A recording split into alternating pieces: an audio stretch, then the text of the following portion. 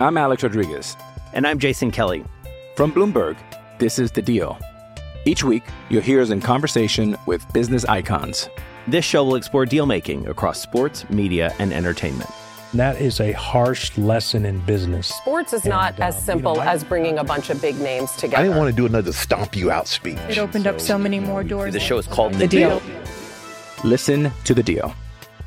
Listen to The Deal on Spotify.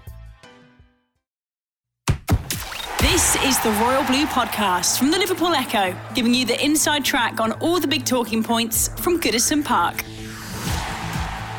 Hello everybody and welcome back to the Royal Blue Podcast. I'm Phil Kirkbride and today I'm joined by Dave Prentice, Gav Buckland and Sam Carroll as we chew the fat over all the major talking points at Goodison Park. And as busy weeks go, it's been up there with the busiest, of course. The lads on Monday reflecting on a famous victory at Anfield, but then that was followed on Tuesday, of course, by a major step forward in Everton's dream of a new stadium. We will, of course, talk about Liverpool City Council's planning committee's decision to approve plans for Bramley-Moore Dock, and we'll discuss what's next. Of course, Luca Dean, the new contract, Carlo Ancelotti press conference, and a game Monday night, home to Southampton, to preview. But it's a stadium we will start with. Preno, did you have any concerns that we wouldn't get the outcome and results that we did from the planning committee? No, I didn't have concerns because, let's face it, this decision should have been a formality, given the incredible economic benefits it's going to bring to the city, given the amount of unemployment, the amount of employment it's going to bring, what it's going to do to transform what is a pretty dilapidated and rundown area of town, before you even start to mention what it's going to do for Everton Football Club. So it should have been a formality, but you always have that little nagging doubt in the back of your mind sometimes, because we've been down this path before. Admittedly, nowhere near as far down it as we are at the moment, but, you know, we have been down and disappointed before. So there's always just that little nagging doubt in the back of your mind. But you have to give absolutely enormous kudos to Everton Football Club for the way in which they've managed it this time, for the amount of preparatory work they've put in place, the consultation processes, the incredible amount of detail that's gone into, you know, this process. I personally think they've basically given the council, you know, an open goal. It's like, look, you can't possibly not approve this because they've covered every single element that you could imagine. Even, I mean, I was actually scratching my head in disbelief when I heard that statement about we're going to take all the fish out of the dock, and they start talking about alternative bat roosts as well. Like, literally everything has been thought of, has been investigated and has been answered, so that any concerns that the council might have had already been answered prior to the meeting. So, yeah, it pretty much was a formality, but until those 11 councillors say approved, you're never quite certain. So, yeah, it still was a great moment to hear that the City Council shared the enthusiasm and the excitement about the project that we've all been, you know, sort of sharing for a long time. So, Sam, is it, you know, try to sort of take a gauge of Evertonians that you've spoken to and obviously being one yourself, it's a very exciting step. Obviously, we're not there yet, but it feels as though, you know, we are moving much closer than we've ever been before. Yeah, we are now, aren't we? Which is good. I think that people are always going to kind of be worried because of the size of the project, and because we've been burnt before. We were speaking about the other day, weren't we, Preno? And there's all those. It's been a 50-year search almost, hasn't it? In some cases for a new site, and I think that you know, I don't think anyone really wanted the move to Kirby because it was kind of going outside of the city, wasn't it? But, you know, there was that clear need, and what Farhad Moshiri has always knew since day one, that, you know, we do need something other than Goodison, because it wasn't feasible to renovate it to, you know, the standard that we'd obviously need to get to. So now that planning permission has been kind of accepted, and now we're rolling towards, you know, the even more exciting part of it being accepted by the government, which, you know, it seems like it should do. And then that's when the real stuff starts, isn't it? And I was just thinking the other day, how exciting is it going to be when you do drive down the dock road and you can see it kind of coming up, and over the next few years, it's going to be great, isn't it, for all the stuff that you will just be able to notice driving past, you know, you'll be able to see a full football stadium come to life before our very eyes. It's going to be mad, isn't it? So looking forward to that, and yeah, it does feel very real now, and I think that all those kind of frustrations and worries and stuff that people have had, I think, was all put to bed nicely in that council meeting, with some nice words as well, wasn't it? There was Liverpool fans and everything throwing the hat into the ring for Everton to build a new stadium, which at the end there I think is the most important thing. That it's important for Everton, but if you're from Liverpool, whether you support us or Liverpool, Tranmere, a local team, this is good news for you. You know, it's pumping jobs and money back into the economy, so it's win-win situation for everyone, in every single person involved in the city, which I think at the bottom line is the best news for everyone. Gav, look, as we said, we're not there yet. Central government have got at least 21 days to have a look at it, and we hope that it won't be called in. That's not what we believe at this stage, and believe that the central government will sign it off, and Everton will be on site, sort of maybe by May time or what have you. But did you think we would ever get to this point? Yeah. I think because of Moshiri as much as anything else. Because that was obviously one of his, in the early days, one of his, well, maybe his sole aim objective, but certainly his main one. And with the clout and money and contacts that he brings to the table, I think it was always going to be a given that, that we would, once you started it, it would reach its natural conclusion. I mean, in many respects, Farhad has staked his entire reputation on this, hasn't he? If this failed at some point, like previous projects have failed, haven't they? Then he's left with an enormous egg on his face and an enormous bill, hasn't he, really? So he's had to make it happen. And I can only, picking up on Preno's point, I can only, and it sort of fits in with the answer you want, Phil, is the club have done enormous amounts of work, and I can only reference the presentation that Preno and I went to about 18 months ago now, isn't it, Dave? Yeah. As part of the Everton Heritage Society. It was quite clear that the club had thought of everything then, and you were looking at it then and says, this is going to happen. This is not like a half-baked scheme that's aspirational. Every nook and cranny of this has been looked into, and looked even further. So, Gav, for you in that moment as an Evertonian, when you were sat there in that meeting, the presentation to the, of heritage and things, and you had that realisation, this is going to happen. How did it make you feel? Relieved. Right. I think, to be honest with you, I don't think we could go through. In the context of Farhad's vision, when we'll talk about Farhad later, is the in what we wanted him to bring. This is going to happen, and if it stopped, it won't be through Everton's. Wish for it to be stopped. It's going to be somebody else. Relief, and also absolute amazement at the amount of work that had been done. I mean, it was quite clear then how seriously the club took the project. I know the planning document's 200 now paid. I can't remember how it is. But when you think they went through what they did around the dock and all the stuff they had to look at, individual pieces of dock equipment had to be looked at. From a heritage perspective, the detail was just unbelievable. So you thought then that this is serious stuff here, and people have criticised the club before, maybe not using the right expertise and stuff like that, and not thinking things. So it was quite clear that that this was the real deal. So, but relief. I mean, I remember you saying, Phil, about 5 years ago, when it muted about why I wanted to stay Goodison and saying, well, why would you want to move now? And I said, it's when you see the big stand being built at Anfield and what that symbolised. Yeah. And I think, that dominates the skyline when you get within a couple of miles of L4.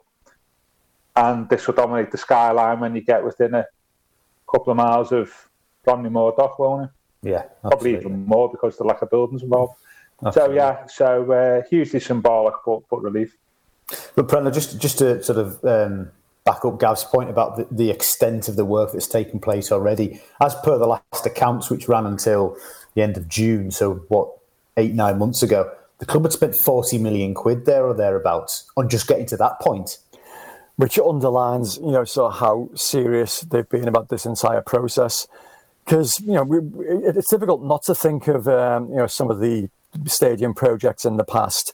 And they seem like very, very, sort of small scale ideas, so as Gav mentioned earlier, aspirational, as opposed to this, which feels real.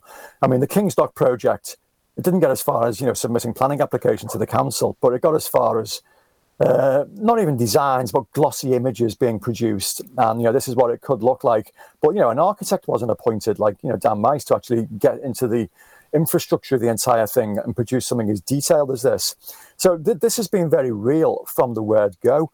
And I think that, again, speaks volumes for the people involved. I mean, Farhad Moshiri, we'll come on to him later, but he has had, mixed reputation in terms of some of the decisions he's taken, since his arrival at the football club.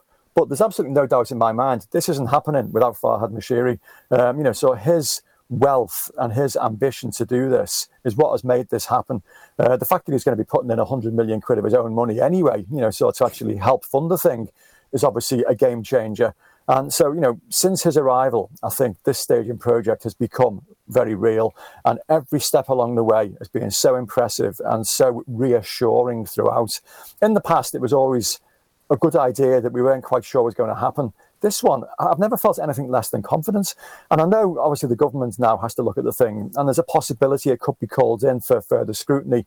Even if it is, I think that's only going to delay the issue by a couple of months rather than actually be, something that's going to knock it on the head. Because it's so good for the city, for the area, for the football club, for employment, for economy. It's a no-brainer, basically. But it wouldn't be happening, so unless Farhad Moshiri walked through the door 5 years ago. So, yeah, it's all very, very exciting. And, to be coming in the week that it came, just, a couple of days after such a, landmark victory at Anfield. People always, joke about Everton, so putting out, sort of news and stadium items in the wake of bad news, which is nonsense. It doesn't happen that way. But, it's almost like, so this was... It was fate, so this meeting took place a couple of days after this first victory at Anfield in 20-odd years. And, the week that Lucas Dean signs a new long-term contract, all the stars seem to align in the same week. So it's been great. And you just got to try and hope that momentum continues now into Monday night. And, of course, there wasn't a game in the immediate aftermath of those three things for it to go and ruin it either. So what a week, Saturday to Saturday, what a 7 days. The Royal Blue Podcast from the Liverpool Echo. I'm Alex Rodriguez. And I'm Jason Kelly. From Bloomberg, this is The Deal. Each week, you'll hear us in conversation with business icons. This show will explore deal-making across sports, media, and entertainment. That is a harsh lesson in business. Sports is not as simple as bringing a bunch of big names together. I didn't want to do another stomp you out speech. It opened up so many more doors. The show is called The Deal. Listen to The Deal. Listen to The Deal on Spotify. Sam, I mean, it's a big question, and I'm not, we could talk forever and a day about the answer. But generally, for you, what would, hopefully in maybe 3.5 years, give or take, if everything goes to plan, what would a new stadium do for the football club? Do you think?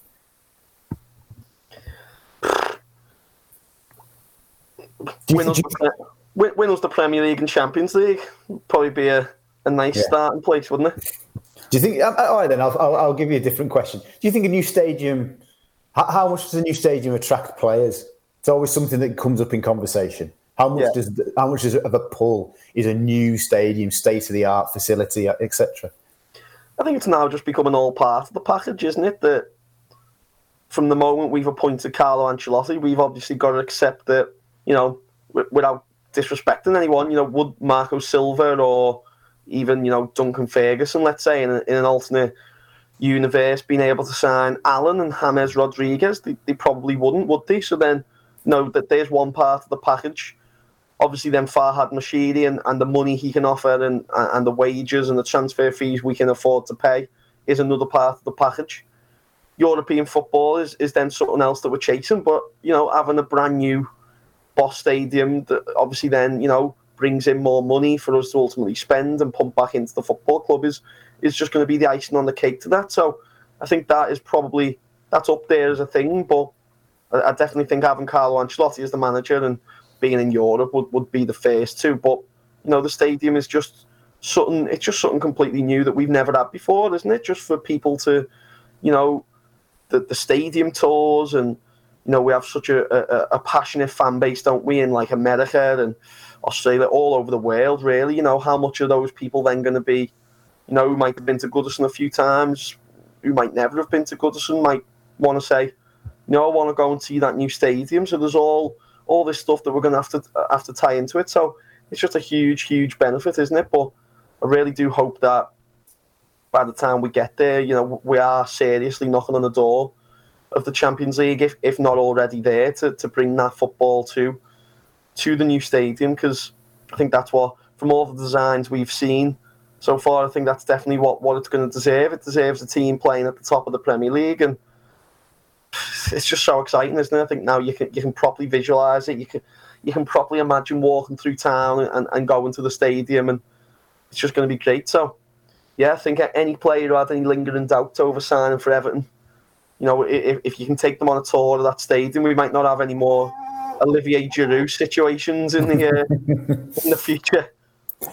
I think as well as the players, I think it can have a really emboldening effect on the supporters as well. I was thinking about this last night when I don't know if you've seen that new Pele Netflix documentary yet. I only watched the first half an hour of it, and it's very, very good. But it goes back to his childhood, and it talks about when Brazil were beaten in the 1950 World Cup final. Now stick with me here because it does have Everton relevance, this.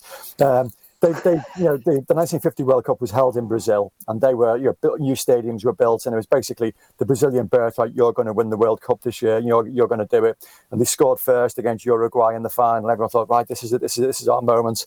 Then they got beat, and it became like a moment of national shame. The players were vilified, and a journalist came out with this great phrase: "Brazil have got a mongrel complex." And basically, you're not as good as you think. You're not as good as you should be, and you believe it. So you're beginning to believe that you're the underdogs and you're the men taking, knives to a gunfight, this kind of thing. And I think in recent years, Everton, from having been one of the absolute leading lights in English football, the leading light, so just prior to the Premier League era, have begun to accept that kind of like second best status, a mongrel complex, if you like, amongst the Evertonians. I mean, the phrase Everton that has become accepted now in regular, parlance. If something's gone wrong, it's Everton that, and it shouldn't be. And I think that, Carlo's arrival helps change that. So does Farhad Moshiri's. And this new stadium, so this beautiful spanking new stadium that's going to fill the supporters with so much pride can also help do away with that. And so hopefully, we will see a different mindset among supporters now, going forward, and we will now actually believe that Everton is as big a football club as it ought to be. Gav, Carlo, yesterday, in fact, saying that he hopes that he's still in charge for when the stadium opens, which would, of course, mean a new contract, because his current contract would run out just before it was due to open. If Carlo Ancelotti is still at the football club when the new stadium opens in time for the start of the 2024 season, that means things have gone very well, doesn't it? Absolutely, for both parties. There's an interest. I mean, I think sometimes people throw out them sound bites just to, add a little bit of flavour, But I think Carlo says it. Given his age and experience, you tend to say that there's probably a belief there and a want, and maybe it goes back to the original, sort of theory around his appointment that, that you saw this as a little bit of a project, proving people wrong, that I'm not just a manager who manages big clubs with lots of money, I can do it a different way. So, that was an interesting conversation. And I'm sure, going back to Sam's point there, that if Carlo is around in 2024, as a manager, hopefully he'll still be around full stop, then you would expect us to be certainly a regular European competitor and knocking on the door of the Champions League. So I think And there's also an interesting point there as well, is we probably want some continuity and stability on the pitch, don't we, between now and 2024 and progress. What we don't want to be doing is moving into a new stadium when we're 18th in the Premier League. So we always said, didn't we, when the stadium was announced, that it's important to get it right on the pitch as well. That the stadium is not a panacea for everything, is it? It's one of a number of things that we need to do, and one of them is getting it right on the pitch. And I think it'd be falling a bit flat if we've got, if we're in the bottom, even the bottom half of the Premier League, where somebody else is a manager who's just, maybe not what supporters like, and we're moving to a new stadium. So it's important we get it right on the pitch. And Carlo's here, as you say, quite rightly. Then, even if the doubts about his original appointment, then that'd be good news. Absolutely. Nice enough Eastern Gav as usual, isn't it? We've got one stadium, 18th in the Prem. Well, but it is true, though, isn't it? We've always said that, Sam. That it's with all this. I mean, the stadium is just the stadium, isn't it? It's just there, isn't it? We have to get it right on the pitch. Going back to what you were saying, so by the time we move in, it keeps the momentum going and builds on the momentum we've generated. So it's absolutely, the two things go hand in hand for me.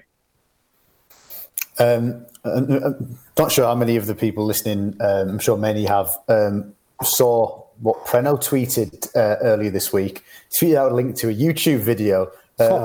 Somebody has created a sort of spine-tingling, eye-watering montage of Goodison through the years. And I text Dave and I said, why has this been produced now? Because grown men will be sobbing for the next 3.5 years. Preno, I mean, it's quite a piece of footage, isn't it? This I don't know who's put it together, but it's out there. It's on your Twitter feed if people do want to watch it. Yeah, it's a guy called Chico Azul, I think his name is. And he does lots of Everton nostalgia stuff on YouTube. And I just stumbled across it. And it's funny, actually, my wife, so Melanie found it initially. And, came in absolute bits. And I just thought, what's she on? She's, basically overreacting, thought no more of it. Until I saw it myself the next morning and just thought, oh, my God, it was a bit too much for me that time in the morning. I mean, it's just like images of Goodison Park, going back down the years and lots of, sort of fan images right up to the present day against the backdrop of Robbie Williams's She's the One. Now, any problems people have with it is possibly the choice of music rather than the actual images. I've got no problem with that. It fits perfectly with the narrative.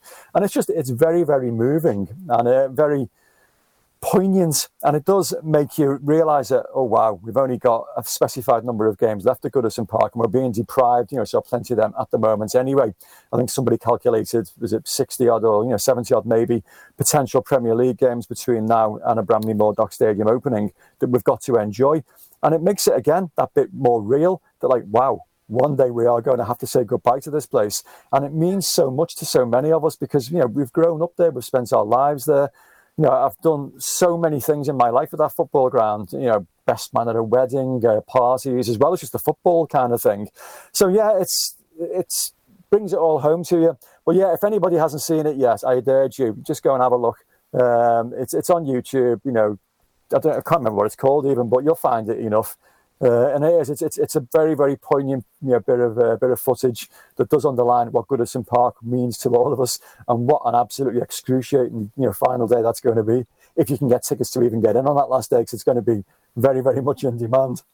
Yeah, that video comes with a health warning because you will be emotional. Trust me. I did contemplate trying to restore some of the equilibrium among the fan base by creating a Big Sam Best moments at Everton, just for anger and stuff, and just to sort of balance things out. But my God, I don't know if either of you two, Sam, have you watched it?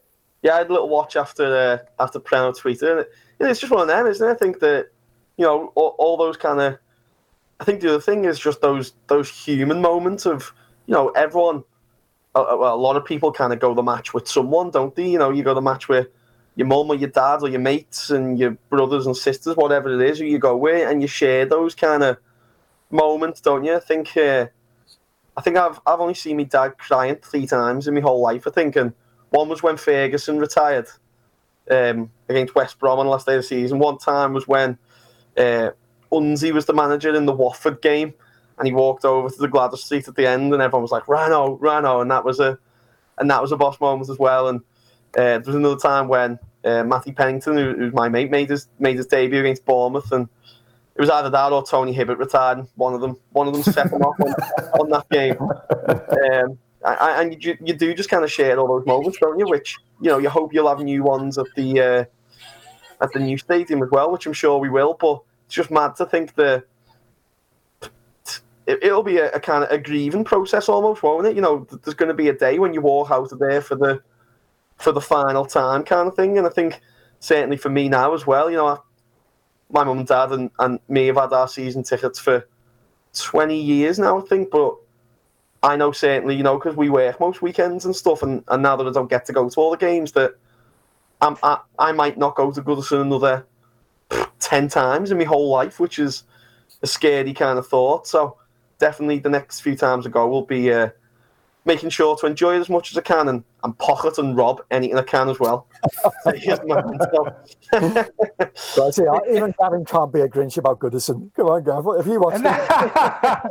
I was going to say, Phil, when you said, spoiler by sending a big Sam video. You're talking Sam Allardyce or Sam Carroll there, just to clarify. I'm not a Grinch. Yeah, I can only reflect what's said. I've seen the video, thought it was wonderful, and it just reminds you that football is an enormous part of people's lives. We wouldn't be talking now if it wasn't, and it just reinforces that. And being one of the, it's quite funny that, I mean, having age, that the first time I went to Goodison was the first time I'd seen a game of football in colour. Yeah. It's that long ago, because we have black and white telly.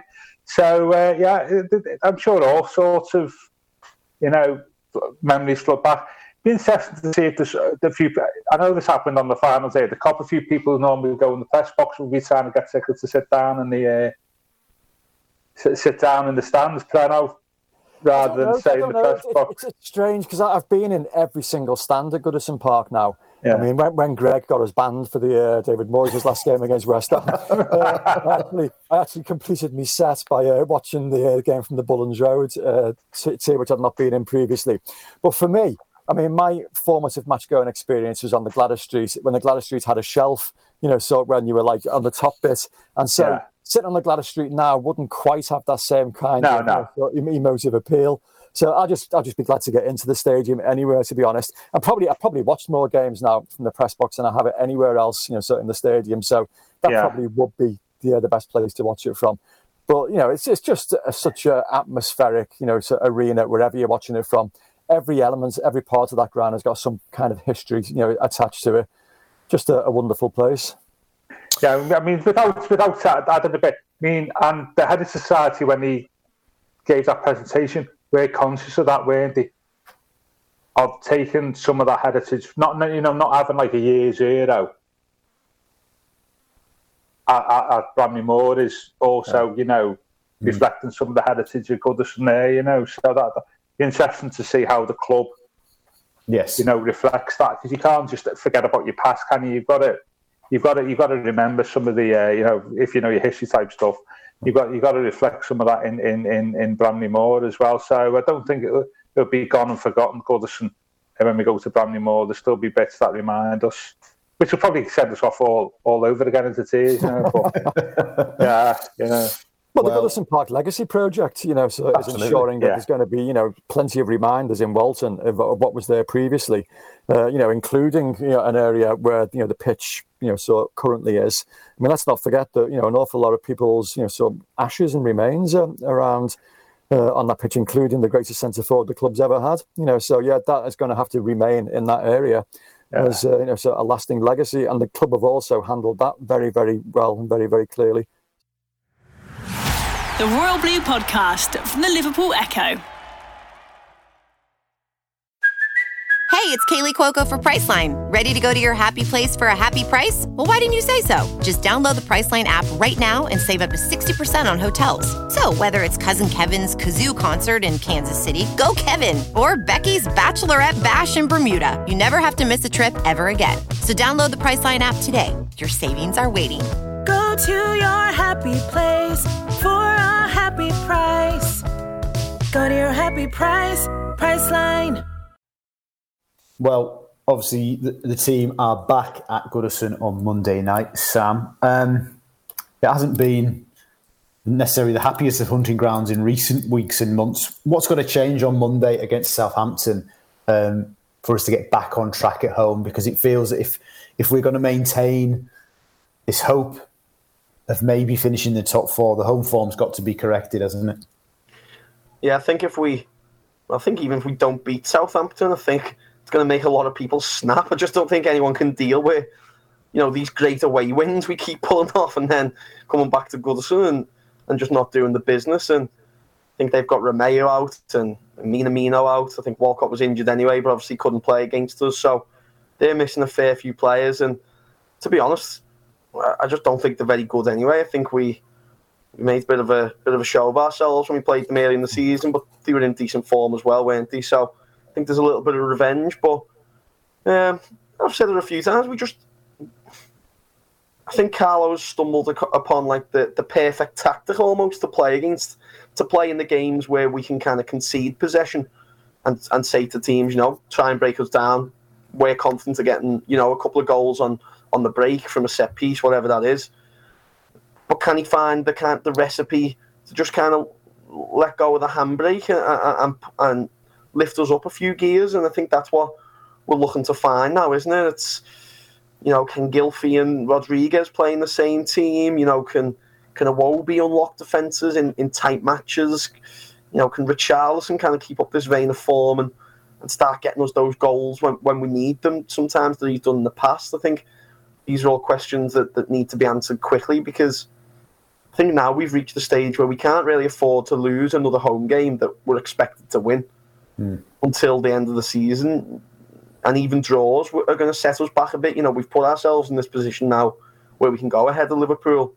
We've got fixtures coming up that, like Southampton, we need to win that, because then we're going to go and play, a Chelsea-type fixture, So we can't afford to drop any more points. We really, really need to win that one. And I'd like to see us just go and beat someone, 3 or 4-0 and just show, we've got better players than them. We are a better team than them. There just seems to be a little bit of a, I don't know, the last few games at home, it's almost felt like after 10 minutes, and certainly watching it online while having the laptop open and seeing, it just seems to be everyone saying, we've lost this. We just don't seemingly come out the blocks in the same way that we have done in, those games against Liverpool and Leeds away, Wolves away, where we seemingly went out and you were like, we look up for this, we're playing well. So, yeah, I'm not really too sure. It's weird now. I think you're getting more nervous for these home games against the likes of Newcastle and Southampton than you are for United away, because you almost just have faith that they're going to put a performance in. But my biggest worry is that, eventually these teams, you're not going to win every single game that you play away from home. You're not going to win every single game at Chelsea and Tottenham and things like that. So, we really need to start putting points on the board, bread and butter at home, at Goodison, against teams below us at the table. And, if we can find that perfect remedy to play the way we are against, the teams above us, against the teams below us at Goodison, then there's absolutely no reason why we can't finish fourth, because the table is just that tight. And I think everyone is going to keep dropping points to the end of the season. So if there's any result that's going to motivate you to finish the last, 13 games on fire, then it's got to be Liverpool at Anfield, isn't it? So fingers crossed that momentum goes into Monday, because I just don't think my soul can take another home. And of course, Southampton away in October, notable for one reason. The only time Ben Godfrey hasn't played brilliantly. He was terrible. He was terrible that day. But excellent otherwise. Gav, I'll read you this list then. Home Premier League games left this season. Southampton, Burnley, Palace, Spurs, Villa, Sheffield United and Wolves. Every one of those teams, I think, if I'm not mistaken, below where we are in the table, and the majority in the bottom half. That's a concern, though, isn't it? It shouldn't be. That should be. It shouldn't be. That should be a script for giving a hell of a go to being right in the mix of the top four until the final day of the season. But the way things are going, that's a headache, isn't it? Yeah, I wouldn't be making too many predictions at this stage about runs of games, about how many points you expect to get. Because, I mean, you do that in a regular season if there's, in the good old days. And you always ended up getting less points from, than what you thought if it was a good run, and more points than what you thought if it was a bad run of fixtures, I would use that one day at a time cliche, please. I mean, the next. I think if you narrow that down, the next two is it West Brom away. Yeah, West Brom away and then Chelsea away as well. Yeah. Yeah. So if you take Chelsea out the equation, we've got Southampton and West Brom away. We need 6 points there, don't we? Yeah. That end of. If we're going to talk in top four, we have to get 6 points there. Because otherwise, you got Chelsea away then, and all of a sudden it'll be a tough game. I think so. I think 6 points in the next 2 games, and if we do that on the back of the derby win, I mean that would probably be enough to be us getting around the top four, won't it? I think you would think. Yeah. Absolutely. And then just take it from there. I mean, it's funny, isn't it? We're 2/3 of the way through the season, aren't we? Because of the number of games we've had since Christmas and before Christmas or twice a week, all of a sudden we're reaching the end of the season. We're at the running, and we're still in. We're still in with the shout, which is good. And there's a little bit of a gap now between the sort of group at the top and mid-table. So that's good. But we'll have 6 points next 2 games, and you know what I'm really looking forward to seeing on Monday, and it's sort of opposite to what Sam was saying. Is we spoke last week about the good thing about the short-term nature and kicking on from winning at Anfield, and how it affects morale and belief, and I'm looking to see whether we get a reaction on Monday to that. I mean, dare I say, imagine if we'd have won at Anfield, if there'd been a crowd, imagine what it'd be like at Goodison. For the Southampton game, it'd be frightening, wouldn't it? I think the other exciting thing this weekend is that there's a few games where Villa are away at Leeds, Liverpool away at Sheffield United, which I still think is a tricky game. Chelsea and United play each other. Leicester and Arsenal play each other. So it's almost got that thing of we could have an even clearer idea. If a couple of teams drop points there, as Gav's saying. And he also made the good point that I think now, first, second, third, obviously City are 10 points ahead. I think United and Leicester on 49 then. So there's a little bit of a gap starting to be there. After 25 games, we would have easily took being in this position, wouldn't we? But I think this weekend will, and obviously Monday will say a lot on, who can do what. And I think it's just mad that there's been 25 games played, isn't it? Someone said that to me the other day, and I thought we were still 10 games in.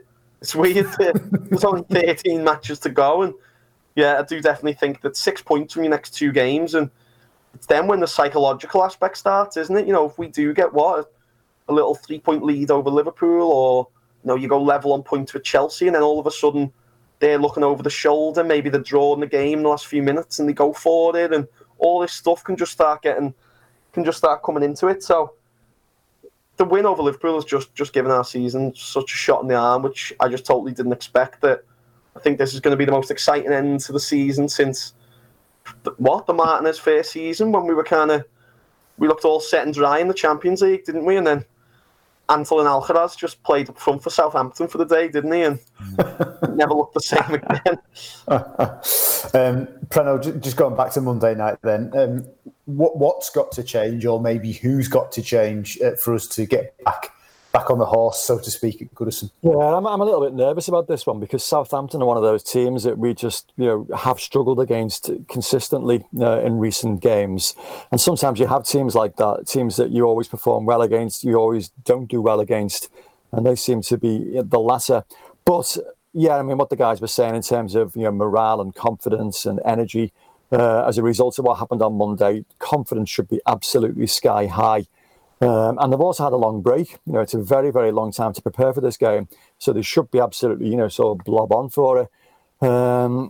It's just, I was listening to Carlo's press conference yesterday, and I wasn't quite sure if he was being entirely 100% honest with us when he was asked about why the home form was so different to the away form.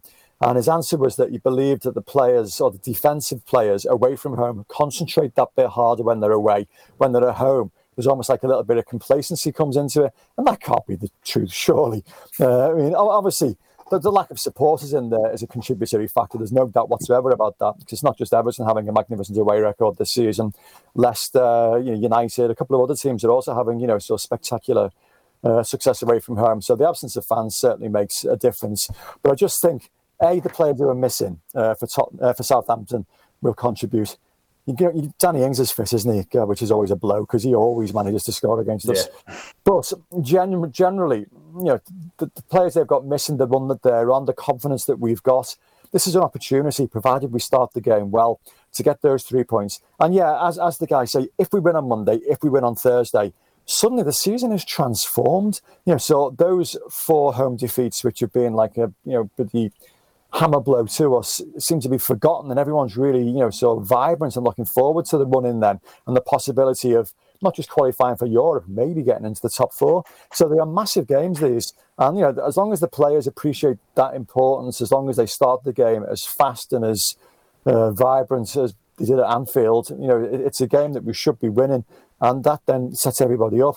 So, it's important. I don't want to overstate the case, because, and again, in his press conference, Carlo said that those 4 games we lost, if we'd have concentrated more defensively and defended better, we'd have drawn them. And he goes, those 4 points can make a massive difference between now and the end of the season. So, say we draw again on Monday, it doesn't necessarily mean the end of the world, but it does deflate that little bit of momentum, that bit of optimism. If we can win, wow, so people are looking forward to the Thursday game, and it can't come quickly enough then. Win that one, and, suddenly everyone's absolutely flying again. I just wonder, with the injuries, minus Mina, of course, clearing up, I just wonder whether we'll see an 11 that was a little bit closer to the 11 we saw in the first few weeks of the season, when we were scoring goals for fun. The Royal Blue Podcast from the Liverpool Echo. It's only a kick, a jump, a block. It's only a serve. It's only a tackle, a run. It's only for the fans. After all, it's only pressure. You got this. Adidas.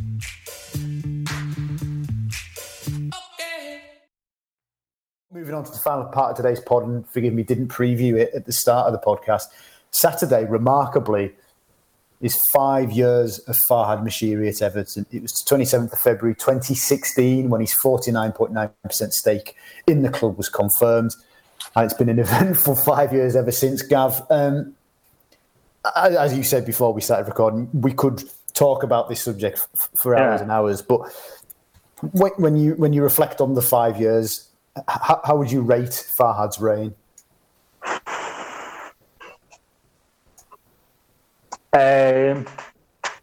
Few observations. He's put his money where his mouth is, isn't it, really? Talk about stadium funding. I think it's as if 450, 500 million now he's pumped in, which is a lot of money, even if you're a man of Farhad's immense wealth. It's a lot of money. That's the first thing I'd say. The second thing I'd say is, if you wanted me to honestly appraise it over the 5 years, mixed. I think there's been bad managerial appointments for the start. I think the organisation off the pitch, in terms of who we've had, we're talking about director of football, who's been buying what our transfer strategy is or isn't, or all that type of stuff. I'd say that's been mixed. We've made a lot of mistakes. That's reflected in our finances, where we've, let's face it, put some horrendous figures, haven't we, over the last couple of years. So I'd say it's not been plain sailing.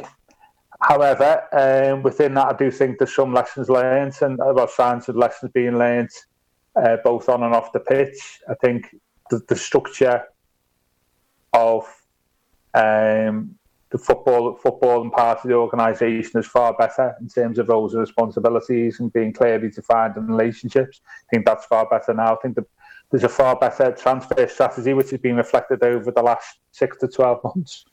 Maybe you've mentioned a couple. You've mentioned Godfrey there, but there's other, Branthwaite, players we bought during the summer, albeit maybe aging in relative terms, but have come in and all done a job. At the stadium as well, we've spoken about. I still think we need to do a little bit more work around the boardroom, not in terms of criticising people in the boardroom, but I just think that we're a really busy club. We've got lots of things going. We need to grow. Have we got the right number of resources in that area to take us forward and expertise?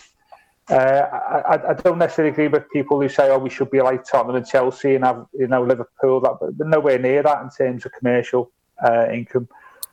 But we've shown signs of improving there and there's scope for further improvement. I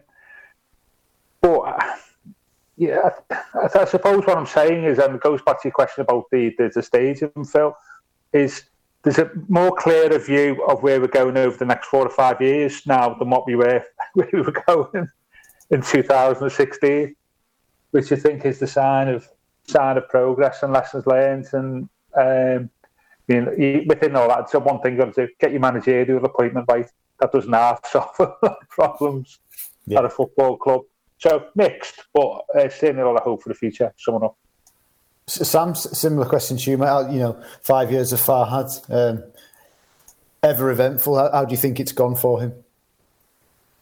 Yeah, same as Gav. He has obviously made mistakes, but I think the one thing that I can never knock him for is that I still think everything he's done was obviously done with the best of intentions, and I'm never going to knock anyone who's walked into our football club and immediately paid off all our debts and been such a driving force for a new stadium. And some of the football decisions he definitely did get wrong, but I don't know, it's just a difficult one at the end of the day.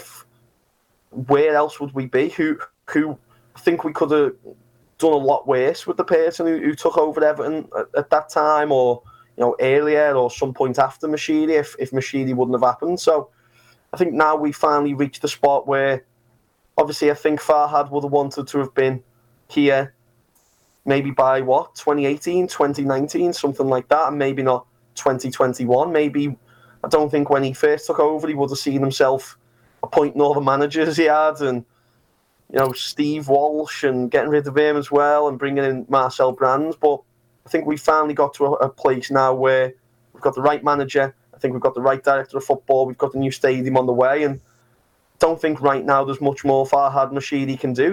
He's repeatedly backed the club. Even when it's been quite clear from our accounts that we haven't been making money, he's invested even more to try and get Everton and the supporters to the place where they want to be. So I think, there's die-hard Evertonians out there and who, qualifying for Europe this year would obviously, in such a difficult year as well, would mean the world to them. But I don't think there'd be many happier people out there than Farhad Moshiri if we could get into at least the Europa League, because he has invested so much, and I definitely think he deserves it. So hopefully the team can do it, partly for him and for the investment that he's gave, and then, as Gav's saying, that then all starts snowballing towards that new stadium, which is ultimately the end goal for where we need to be taking European football to for the date we move into Bramley-Moore. Brennan, you spent a little bit of time in Farhad's company. I mean, the feeling I get from everything we know and from what people tell us is that he cares passionately about Everton, and he's desperate to bring success to the football club. Yeah, and the lads quite rightly say he has made mistakes during his tenure. I think those mistakes are being rectified pretty quickly. He is quite a decisive individual, and he's learned from them. So hopefully those mistakes won't be repeated in the future.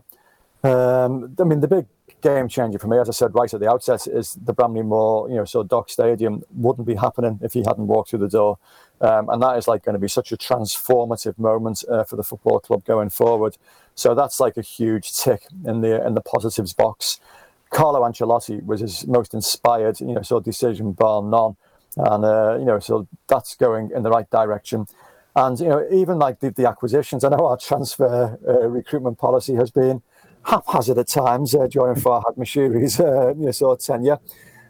Again, they've learned from that, and there's like a policy being put in place now that they've veered from occasionally, but they are following financial fair play guidelines. They're not going to get the club into a situation where it's threatened or where it's in danger. And Farhad himself has said that whilst he has pumped phenomenal amounts of money into the football club, he still wants the football club to be, self-sustaining. He wants to be a football club that, doesn't have to rely on him for handouts every 12 months. So, they're taking steps to rectify that as well. So a qualified success, 100%. I mean, it's been 5 years of incredible change at the football club. The vast majority of it has been for the better. So, yeah, I would have to say a qualified success those 5 years, definitely. Very much a changed football club in many areas, isn't it, in those 5 years? And let's hope the next 5 bring even more change for the positive. OK, before we finish, it is predictions time. Gav, I'll start with you today. Monday, 8 o'clock at Goodison, Everton versus Southampton. What's going to happen? I don't know. I think did I go with Everton winning 1-0 last week? I can't remember. I remember being gutted when we got that penalty near the end. Typical. There's always, even when we're doing well Anfield, there's always a dark area for me. No, seriously,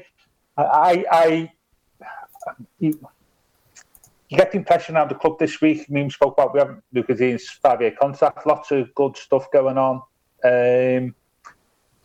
Momentum is a big thing. We won at Anfield. Maybe a couple more players back. Certainly well improved fitness. Got to win, haven't we?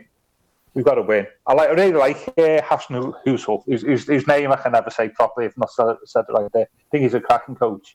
But I suspect we may just have a little bit more in our army than them on Monday. So, yeah, 2-0 for me. I'm not doing normal bottle 1-1 job there. I'm feeling confident. Good stuff. Sam? It's too hard to call anymore, isn't it? But I'll go for the 3-0. Nice and steady. Yeah. Any further detail you want to part wisdom for the listeners who might be fancying a flutter? Any goal scorers that you're thinking of? Or? Got a feel on Hammers. Hammers first goal, Everton 3-0.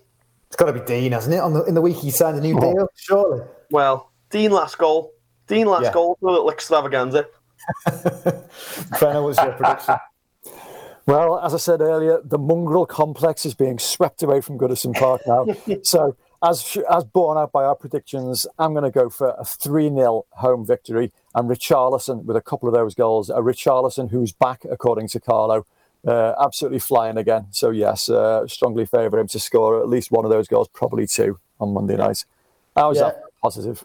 Yeah, very good. I think we'll win. I agree with Gav. 2-0. I think we'll get it done. And, I think it feels like a better time to be playing Southampton, doesn't it, with their run of form and their injuries? So an opportune moment to correct our home form. Chaps, great stuff. We could have talked for hours, couldn't we? Loads going on this week. Thank you very much for your company. And thank you very much for listening. Adam Jones and I will be at Goodison on Monday night, of course.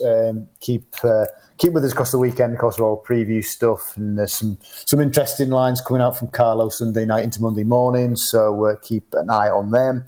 This has been the Royal Blue Podcast. You've been listening to the Royal Blue Podcast from the Liverpool Echo.